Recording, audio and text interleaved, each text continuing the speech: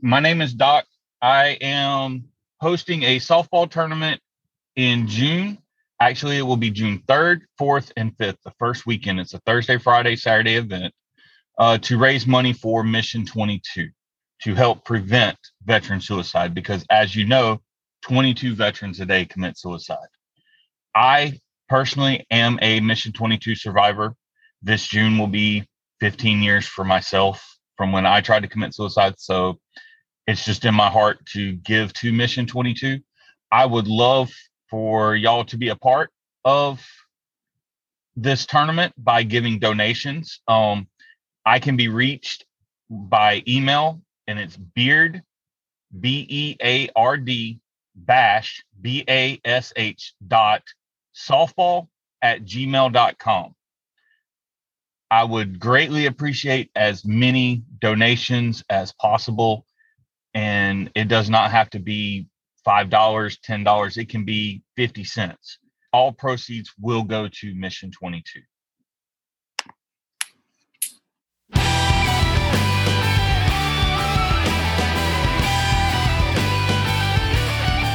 Amber, what are you drinking today? Well, Amanda, even though this will be aired way far from now, I'm on day 3 of no alcohol, so I have water. Yay! I'm still so proud of you. You've made it to day 3. Day 3. Day 3. I don't even know what my liver's going to say to me when I start drinking again. Or what it's saying to you right now. It just hasn't registered the shock yet. Oh, I don't know. Like, it's weird because I haven't, this is how I know that it wasn't truly a problem because I haven't felt like withdrawals or anything. And I know that when people stop drinking alcohol, they can go through withdrawals. So yeah, you're not getting the shakes or the bends or the... No. So that's positive. You're good then. Yeah, I never had a problem, but that's not why I quit drinking. So I quit because my Keystone and Busch Light were making me fat. Everyone has their own motivation. What are you drinking today, Amanda? Well, you are going to be super surprised by this, but I'm drinking some Svedka mango vodka with an orange crush. Is it not? It's not good? No, it's delicious. I just usually don't go for sodas. No, you don't. And I'm surprised. I am surprised that you have a soda. I'm not surprised at the Svedka vodka. The soda part was the part I was talking about. But it was in the house and it was staring at me and I was like, I bet that would be good. What does it taste like? Is it tropically tasting? Or? Yeah, it tastes kind of like a pog from Hawaii. Oh, really that's pretty. Why you like it. Yeah, it's better than I thought it. It's not as sweet as I thought it would be, but with soda you can put more vodka in. Well, there you go. And it's it's more of a vodka mix than a soda mix, so I figure it evens out. It evens out, yes. Welcome to this episode of Veterans Drinking Vodka.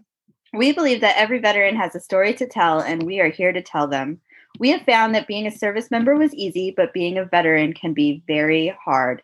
In this episode, we are talking to Patty Rogers. She served in the United States Air Force from 1984 to 1988, and she served as an information systems specialist. How are you doing today, Patty, and what are you drinking? I'm doing great. I have a margarita. Oh, there you go. Margaritas are delicious. They are. Love tequila. Yes. So I just have to have a little side note that you were in the military before I was born. Just a little side note of information right there. That's incredible. Glad I could make the way for you. Yes. We appreciate all of your forward charging early on for us, especially as an information system specialist. So you had more of a specialty job and not like a nurse or a administrative position or something that was common to women back in the 80s. Right. There weren't very many women in the military period, but there were definitely not a lot of women in the technical fields, like computers. I was a systems analyst and I was only one of 2 women in my office when I was stationed at Vandenberg. And then I was the only they only have one database manager, but the database manager works with the systems analyst. And I was the only woman at my second base, which was Comiso in Sicily. When I went through database manager school, I was the youngest person there. And I was the only woman in the school. You are tough. Yes, we're getting all the badass women this week. I know, it's amazing. We've had some cool ones. And you're like right up there in the mix. We would like to give a huge thanks to Rapha 180. Rapha 180 offers pure medicinal CBD and products made locally. They walk alongside individuals to achieve a healthy lifestyle with options needed by each person. You can learn more about them on Facebook at Rapha CBD, their website www.rapha180.com, or email at raphacbd@gmail.com. They truly believe your journey matters. Can you tell us a little bit about where you're from and how your story started? I'm originally from Sacramento. I was born on Mather Air Force Base. My father was in the Air Force, retired from the Air Force, and it was something that I always wanted to do. I always wanted to go into the Air Force. It was just kind of my plan. I went in delayed enlistment. I graduated high school at 16, so I couldn't go in right away, and I didn't go in until I was 19. I took some time, did a lot of security work. I was a boxer. I was on a boxing team, and they recruited a lot of people to do security work, and ended up working for Bill Graham Presents and did a lot of concert security and bodyguard work, kind of stuff like that. Oh, that's amazing. Yes, it is. Wow. Can we just cheers to how badass she was before she even joined the military? Right? Yeah. Cheers to that. Graduated at 16, became a bodyguard. Like, no wonder you were primed and ready to like lead the charge for women in the military. You told us a little bit about why you joined the Air Force. It's a family tradition and it's what you always wanted to do. But why did you decide to become an information systems specialist? It wasn't my decision, to be honest. I wanted to be a boom operator. I wanted to be on a flight crew. My dad was a pilot, and he had his own plane, used to take us flying all the time, and I really wanted to be in the air.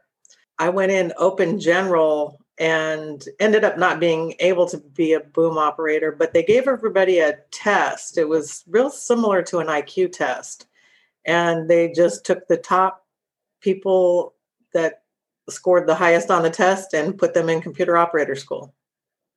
It was a fairly new field at the time, and mainframes were just coming around. So it was a pretty small field. We only had maybe 15 people in the class. By the end, there were only about 6 of us. Yeah, it's a pretty tough school, I can imagine. It is. Didn't have Google to rely on back then. No, we didn't have Google at all. Computers were not powerful at all. Did they not have ASVAB tests in the 80s?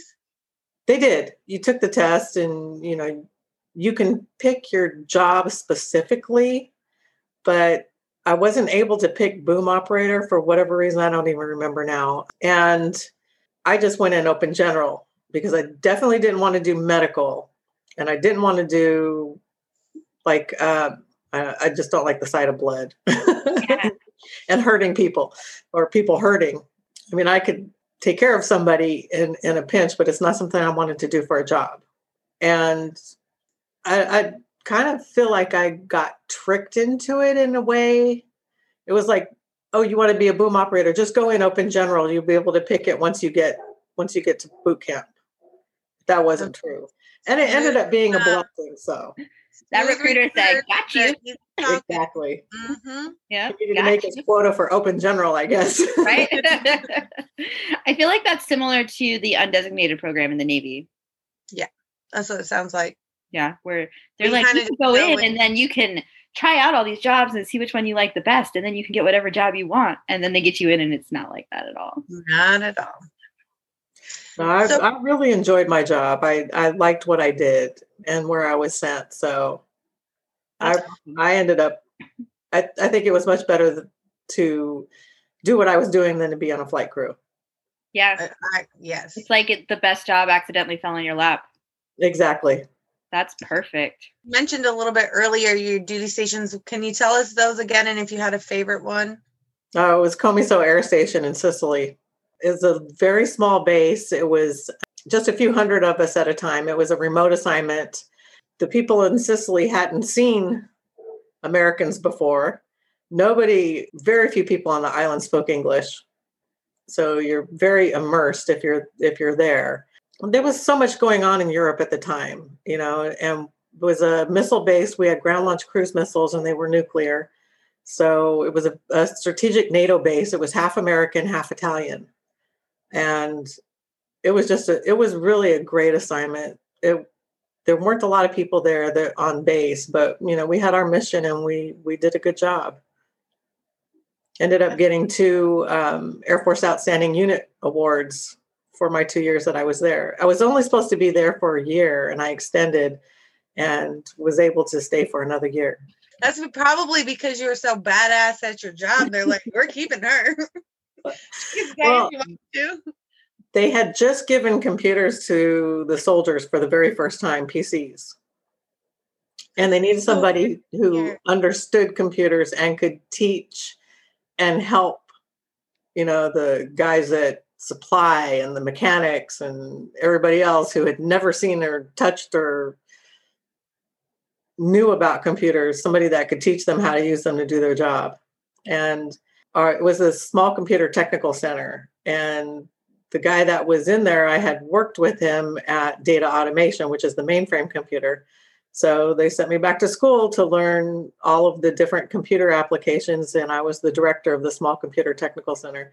The commander actually put out a flyer saying that she was looking for a computer guru and had everybody apply. And I was just maybe a couple months before I would PCS, and she picked me, and I ended up extending for a year and staying and doing that job. That's awesome. I did get to go to Germany several times. I went to Germany. Well, I went to a small base near Venice for some training, and then up to Germany for some more training, and then back to work, teaching all the GIs how to use computers. There's worse jobs out there for sure.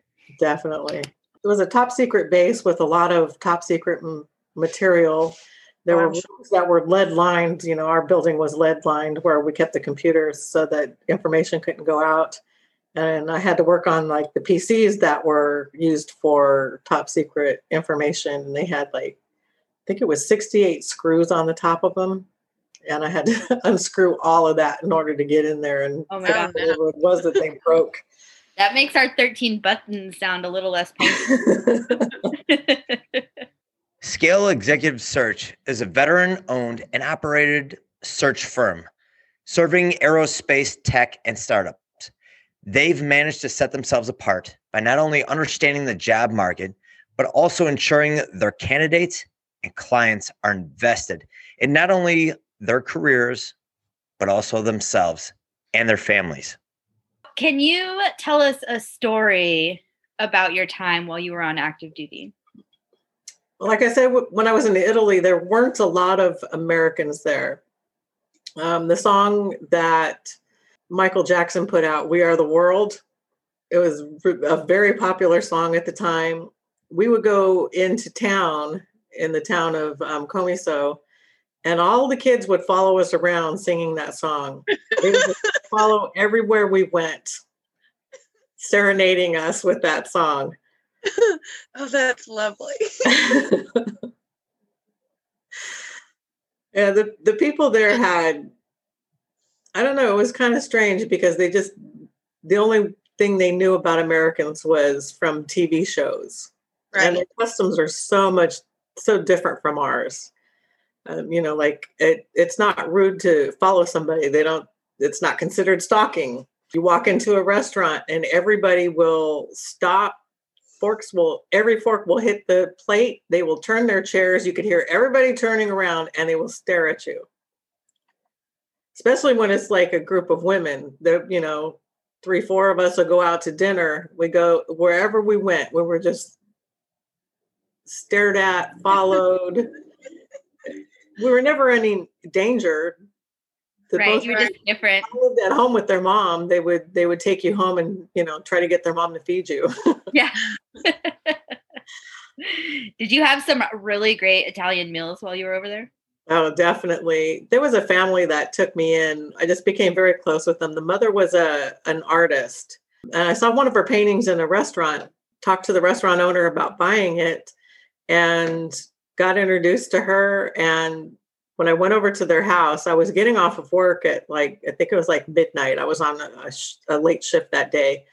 And they had a whole table of probably about 40, 50 different things for me to eat. I was like, they were consummate hosts. And the father was a butcher, so that he always had the best cuts of meat. And she taught me how to make a lot of Italian dishes and used to cook for me at least once a week. That's awesome. The restaurants were really good, but it was the same food over and over again. And you get tired of it. I mean, their pizzas are very different.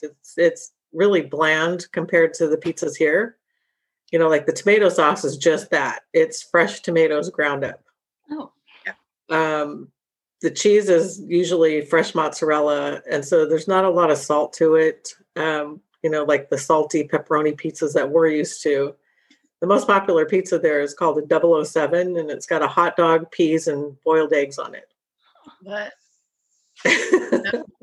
No, thank you. Did you try it? Yeah, that wasn't my favorite. Oh. Was it like a grilled or a baked hot dog, or was it just kind of like a rubbery? No, it was just like a hot dog out of the package. They would slice it, the long way, slap it on the pizza, put peas on it, take a hard-boiled egg and cut it in half and put that on there and throw it some cheese and sauce, and that was it. Wow.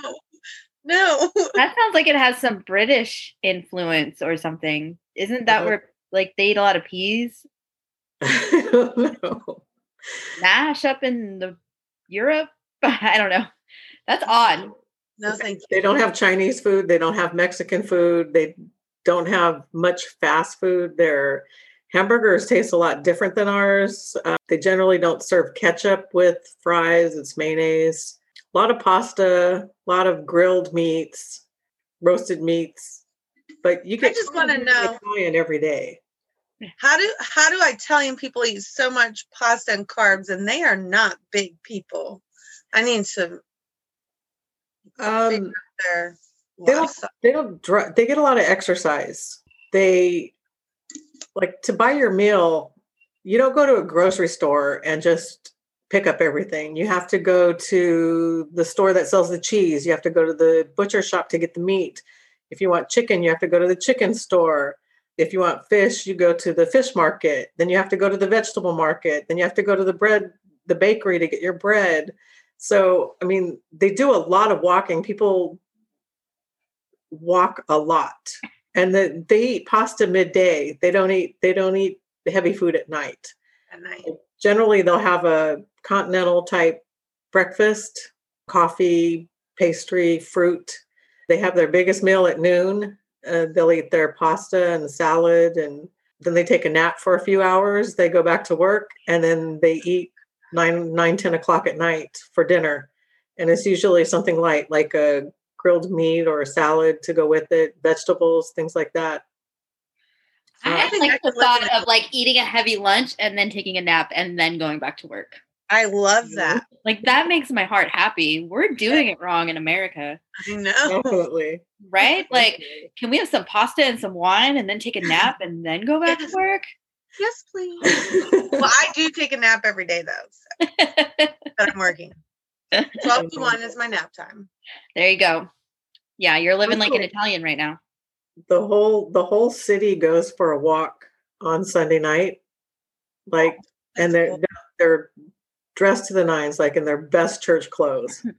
And the whole town, you go out and there's one street that they walk around. You go to the bar, you go to the different cafes, and they just kind of walk around in a big giant circle. Everybody's out there, the entire town. Amanda, we're going to Italy. Looking they just stepped out of Italy for sure. That's our kind of place right there. Mm-hmm. And they take the whole month of August off. Sign me up. That's when we're going. We're going. We're on our way. August. We'll be in Sicily. I mean, that's like all of the things we love to do, like pasta and wine for lunch, nap, a whole month of vacation. Exactly. Getting dressed up and walking around. Sunday walks just to socialize and like stop at the bar and the cafe. Like, I'm ready to go. They don't drink a lot there though. Like even at like the nightclubs, they don't drink a lot of alcohol. They drink at home. Yeah. You don't see people out in the streets intoxicated, and people will never drive intoxicated there. It's a social thing for them, right? Like they just go and have like a social beverage and then go home. The discos, they're everybody goes to them, no matter what your age, and there's no drinking age. So if you're tall enough to go up to the bar and say beer, they'll give you one. It doesn't matter. You could be 10 years old. But they don't have problem with alcohol like we do here. I think every town has one town drunk, though. That's what I found. They have one, and it's like a designated person, and that person is the town drunk. And that's their job. Can we cheers to the Italian town drunk? Town drunk? Yes. Yes, we can. Cheers to the Italian town drunk.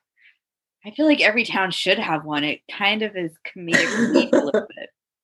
I was thinking about that. My town that I live in has one. I think every town in America has a town drunk too that everyone just knows. Right? There's Frank on Shameless. Exactly. I mean, that's an American town drunk, but same concept. Everyone knows him as a town drunk. I'm glad I'm not the town drunk. No, it wasn't all fun and games in Sicily. There was so much going on. The Red Brigades were really active. We were having a lot of skirmish and problems with Libya, and we were the closest American base to Libya. Oh. And they actually fired missiles at us. Oh my goodness. Yeah. That puts a damper on your Sunday afternoon walk. It does. It does. It wasn't a Sunday afternoon. It was really early in the morning on a weekday. We used to get, we exercised a lot doing war games, with the gas mask and the charcoal gear, the chemical warfare gear. And back then it was heavy. It was extremely heavy in those. Not like now where they have all this modern materials. Like it was heavy back then. No, and it was usually in the middle of the summer in the heat. It's 105 degrees outside, and you've got this big, thick blanket of a coat and pants on, lined with charcoal boots, charcoal gloves, gas mask with the big hood, and all of that. And that charcoal gets everywhere. Yeah, and they would come and knock on the door and yell recall, and it would be middle of the night. You'd have to get up and get to your, whatever your designated station was. But this night they knocked on the door and said, recall, this is not a drill. And almost at war with them. Wow. That had to have been something to live through. It was pretty scary. There was a lot of things that went on. I was in Germany just about 2 weeks before, and I went to this disco, and the disco got blown up. And there were I believe it was 3 servicemen that were killed. Wow. And you were there? I was there just before it happened. I was there TDY for school. There was a place in Spain that had been blown up, and I was there in Madrid probably a month after it happened. I was at the Rome airport about a week after it had been bombed. It was bombed the same time as the Athens airport. They still had plastic up, stuff like that. It was not a good time for Americans in Europe. American military. They made us wear civilian clothes, hide our military ID. I had an Italian military ID because our base was actually run by the Italians, even though it was a joint base. So then you used your Italian ID everywhere you went. Yes, but that caused problems too because there's no women in the Italian military. Oh. Yeah, I can see how that would get complicated as well. Get to the airport and show the Carabinieri my ID, and they're like, "Yeah, get out of here. There's no women." That's fake. And I'm like, "Okay, look behind me. You can see the American flag there." Yeah. Yeah. You're like, okay, let me pull out my ID I'm not supposed to show you. Right. Yeah.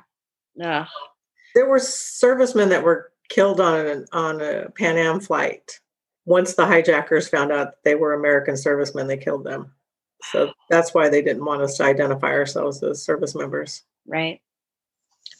Right. Well, we still go through quite a bit of that when we're overseas. Like they have us dressing as certain, even now, like dress a certain way or let your facial hair grow out. Or if you're, a man, obviously, hopefully the ladies. Right. It's much easier for us to hide.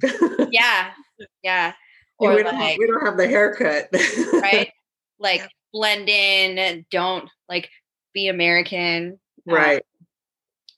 Just do things like that. And they put us through training even in the 2000s because they don't want us to be recognized as American military even today. Right. Yeah, they would tell the guys not to wear the cowboy boots and the big belt buckles and the cowboy and the baseball caps, things like that. Right. But they never blended in. I mean, yeah. You'd have to dress really nice in order to blend in with these people. They dress guys in the service don't dress that well. Right? Yeah. But yeah, they definitely put us through training on how to like change our mannerisms and blend with the locals for whatever country we were going to be in. And that was always kind of interesting. And these are the customs, and make sure you follow the customs, and don't go over there and be a lug. Right. Pretty much is what they were saying. Like, don't be a lug because then you will stand out. Don't go stomping your feet and being a spoiled American. Like, yeah, exactly. Sure. All right, Patty. So eventually everyone has to transition from being in the service to being a veteran. How was your transition, especially in the 80s? To being a civilian or a veteran after being in active duty and living that lifestyle overseas that you were living? It wasn't that difficult for me. I don't know, growing up with my dad being, in Air Force member, he kind of lived that lifestyle already. Even after he retired, it was always like, it never let go of him, or he never let go of it. So it was kind of like being in the military, being his daughter. But the training that I got in the military really helped me a lot. I ended up getting a job at a community college as what was called then the microcomputer specialist.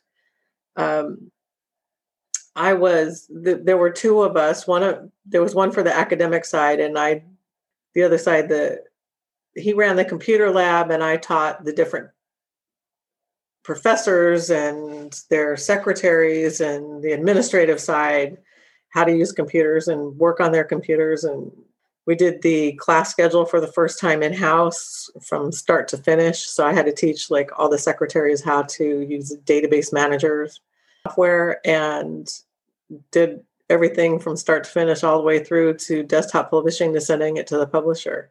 But was it easier to teach the instructors how to do that, or was it easier to teach the GIs how to do that? It was definitely easier to teach. Well, the GIs didn't always grasp it well, but they tried a lot harder. Bless their hearts. Bless their hearts. Yes. They knew that they'd be in trouble if they didn't get on board with what was going on. Right. But they were not always the smartest ones. I think 90% of my calls, because I was like the IT call center person, they'd call me and tell me their computer wasn't working. And almost every time it was like, is it plugged in? Is it turned on? Oh, okay. And that was it. But they had incentive to learn. I mean, they might have grumbled about it, not wanted to do it. They're used to doing it, the old way, and they didn't want to use computers, but they knew they had to. They didn't have a choice, so they were easier to teach, I guess. A lot of especially like the dean's secretaries, they didn't want to do it. They'd always done it on a typewriter. They didn't, they didn't want to put the class schedule, and, they had wanted somebody else to do it for them, and they had to do this themselves. So I got a lot of resistance there, but ended up being fine. You were trying to train the bougie girls. Exactly. I did that for a while, and then I taught at a couple of different business colleges, but I just got burned out working in computers. I was always under somebody's desk, up in the ceiling, running cables, in some little dark corner somewhere. My office was in the library of what used to probably be a broom closet with no windows. And I just got burned out working in computers and decided I was done with IT. Didn't want to do it anymore. Over it. Definitely. So then what did you decide to do after you left the IT field? I actually moved from California to the East Coast for a while. Just worked in retail, but I made a lot more money doing that. I was on commission, and I worked in a really bougie store. So all that practice with the dean's secretaries. Exactly. So you left California and then you went to the East Coast. Yeah, I was living in Maryland. I was only there for a year. I moved back to California, and then I ended up working for the California Medical Association in their government relations office. Just kind of worked my way up. I had been in this class in high school. It was called Classroom Without Walls. And some of the things, we went on field trips every day for an entire semester. And that's how, and for our government credit, be in a class like that. I know, it was awesome. For our government credits, we spent 2 weeks at the Capitol and 2 weeks at the courthouse. And I really liked the Capitol. And one of my classmates, her mother worked at the Capitol. And I just thought it was so cool. And it was something that I'd always wanted to do. And working for a lobbyist was really close. I was at the Capitol all the time. Started out as a runner, just picking up letters, dropping off letters, picking up analyses back and forth at the Capitol, doing basic administrative work, and just worked my way up there and became like the top administrative person at the Medical Association. And then I'd seen a few jobs here and there. I was there for 6 years. About 5 years in, I decided I was going to try to work at the Capitol and see, if something good came up. There was a job that was going to be working for the chair of rules, the Rules Committee, which basically is the administrator of the assembly. And I knew that the chair of rules was going to be the next speaker. It was already rumored. And I thought it would be really cool to work for the speaker. And so I went and interviewed, got hired by to work in rules for the chief administrative or the deputy administrative officer and chief counsel. And I was her assistant, and she really liked me. And she told me that if the chair of rules, if he became speaker and she decided to be his chief of staff, that she wanted to take me with her. So she did. He became speaker, she became his chief of staff, and she took me with her. I was her, what they call a gatekeeper. In order to get to the chief of staff, you had to go through me. Yeah. I worked for an attorney for a while, and I had basically the same job. She was an attorney, but she's the chief of staff. She's like one of the most powerful. It's like the same concept because they hide from everyone. Like they don't want to talk to anyone unless they want to talk to them. Right. Exactly. Exactly.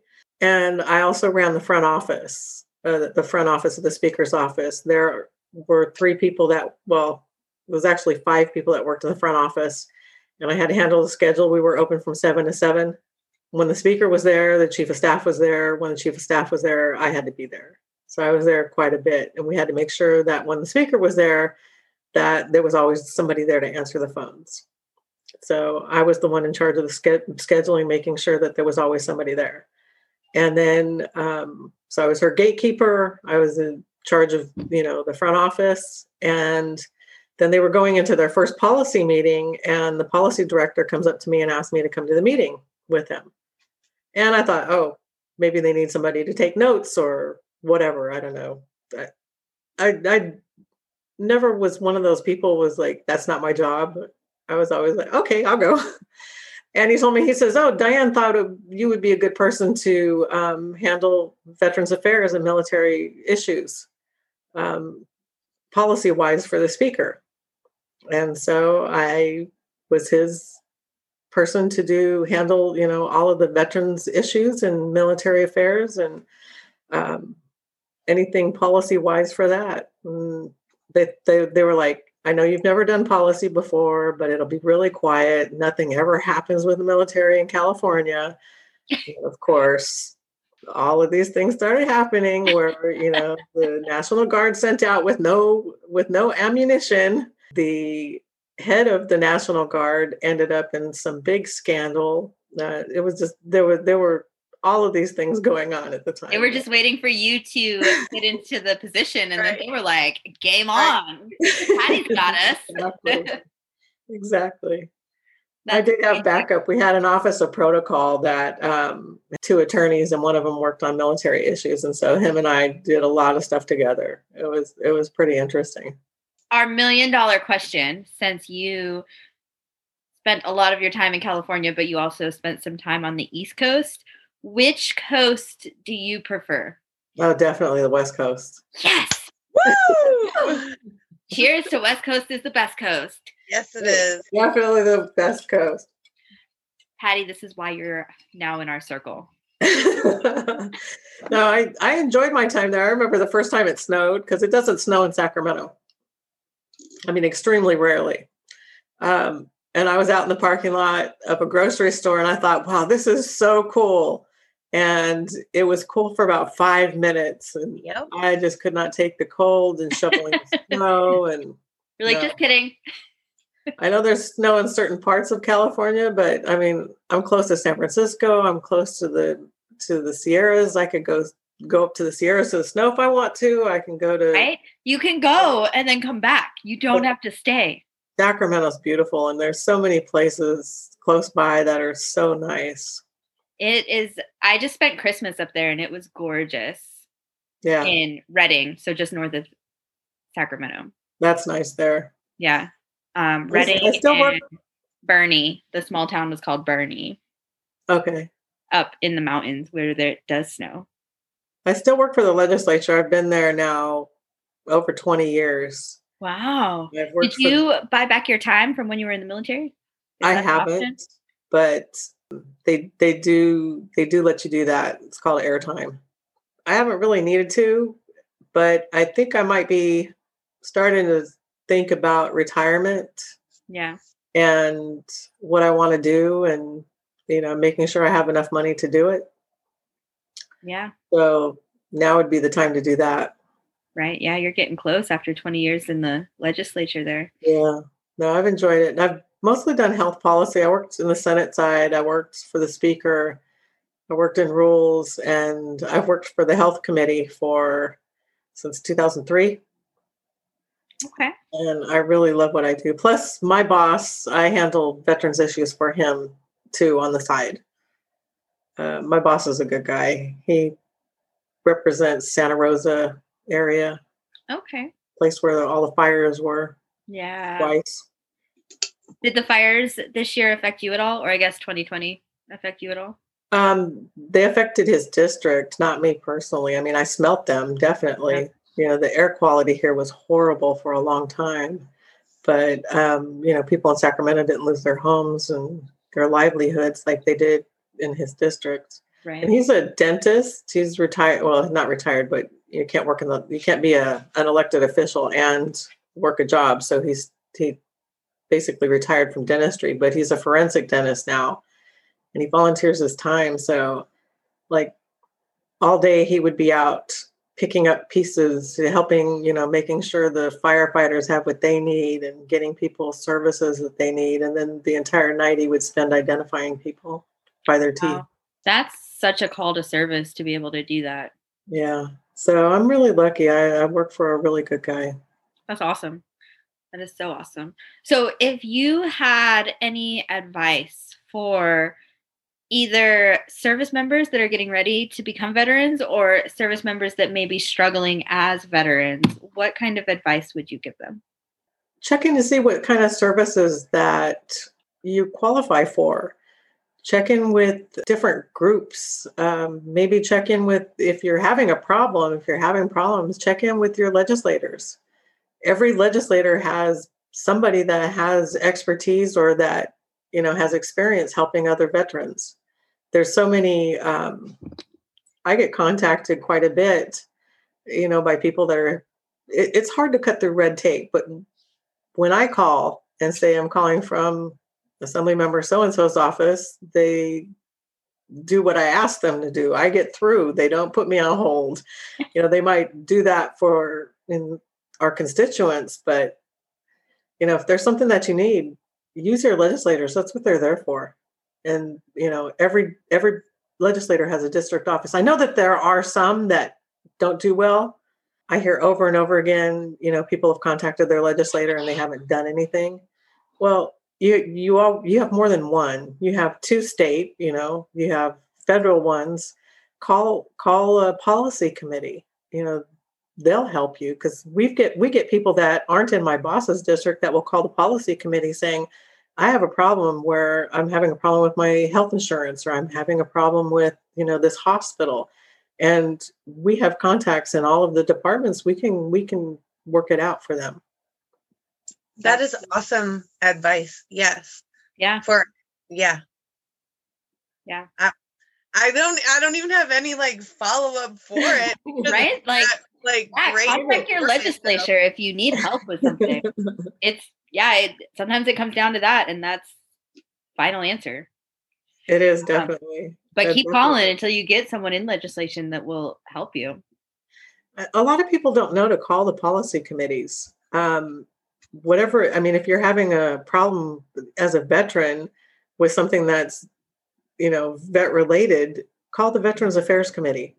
There's one in the Assembly, there's one in the Senate here in California, then there's national. And even if it's not a state issue, if it's a federal issue, the people that work for the state legislatures have contacts at the federal level. I have contacts over at the Department of Veterans Affairs. I have a friend that is the head of legislation at the Department of Veterans Affairs, who used to work for the California legislature. So, when you start getting up into those legislative ranks, I'm going to butcher that word, but into those ranks of people, it becomes such a small community that you guys do know each other, and you do know who to contact and who to recommend that you contact that might help you more than another person. And so sometimes just calling around to different organizations might get you somewhere where you need to be that you might not have thought of. Right. I've even had problems. I've had some issues with the Department of Veterans Affairs, and I go into these policy meetings with the people that run the place, in California. I had a meeting not 2020, but 2019. And the brand new head of the Department of Veterans Affairs for California was there, and their head of legislative affairs, and, several other higher ups, and a couple of other different groups, that they had, a couple of nonprofits that help veterans. And this woman came in saying, things are going to be different now. I know that we've had problems in the past, but we're really going to start helping veterans. So I was like, okay, cool. I need to get rated and, for disability. And so I thought, okay, she can really help. So she gave me her card. I called her up, and she pushed me off on somebody that didn't do anything. Oh, no. The CVSO here in Sacramento is not very good. But so what did I do? I called the Veterans Affairs Committee, and I said, I'm having this problem. And they're like, okay, there's this CVSO officer that works in Fairfield that really does a good job. And so I contacted him, and he got it done. Yeah. Yeah, just keep calling. There's always going to be someone out there that can help. Right. So calling the policy committee, not the department, not, any other service organization, but calling the committee is what worked for me. So yeah, that would be my advice.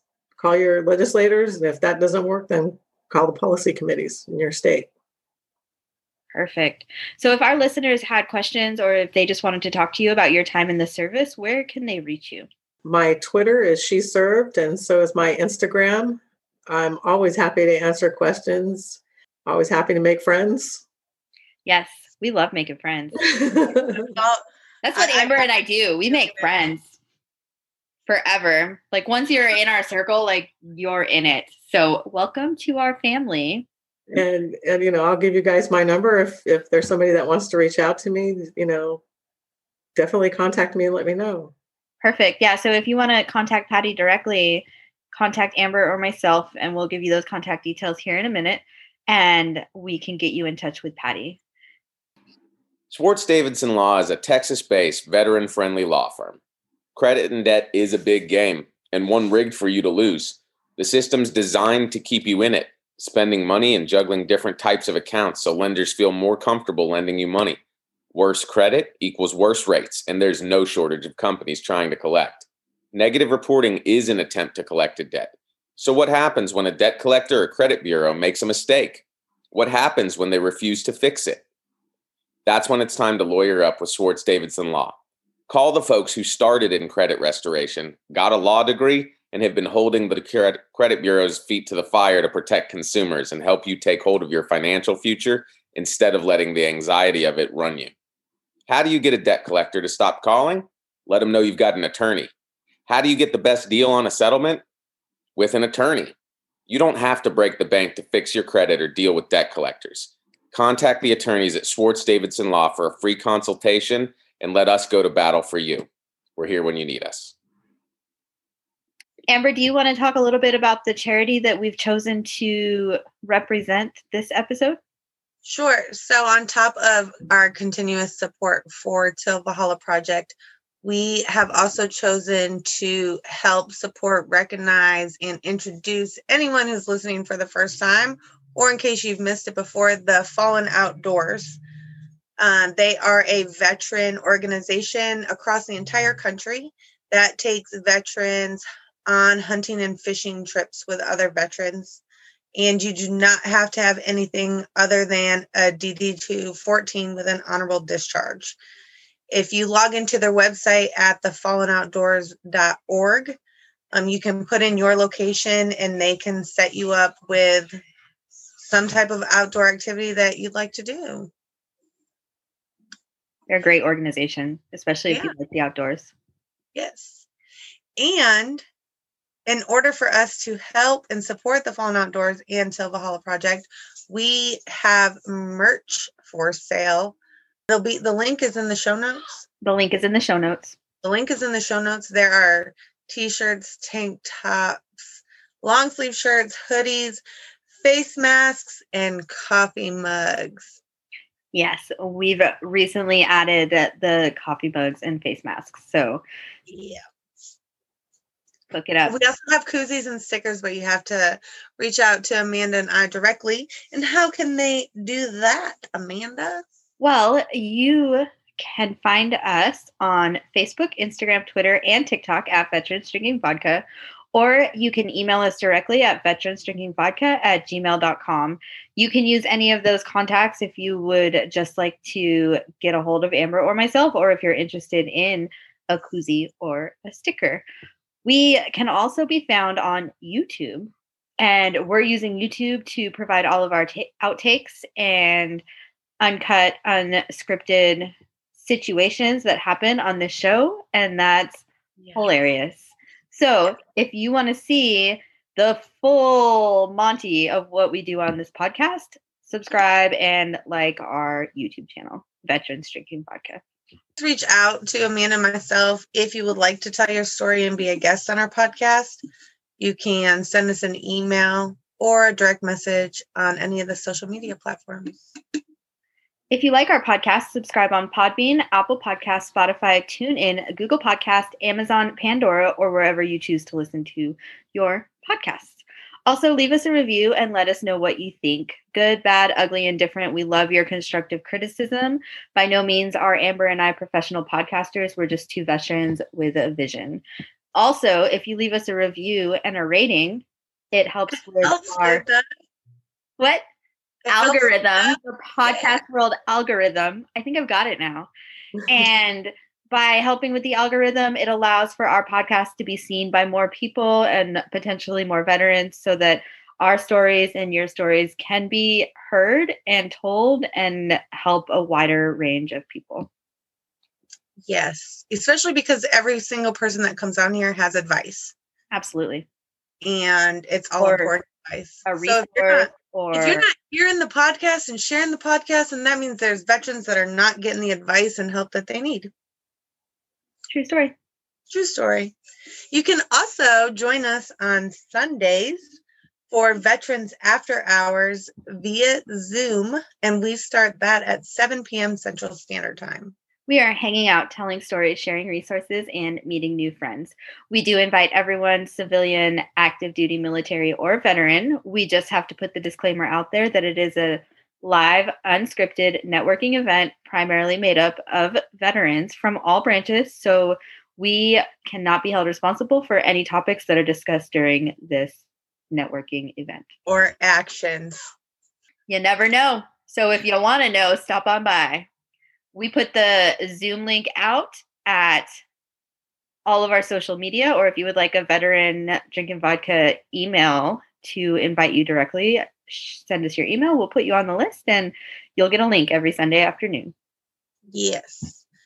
But why Amanda and I started this podcast was not only to hear veteran stories, share veteran stories, but to bring about mental health awareness in veterans and the fact that 22 veterans kill themselves every day.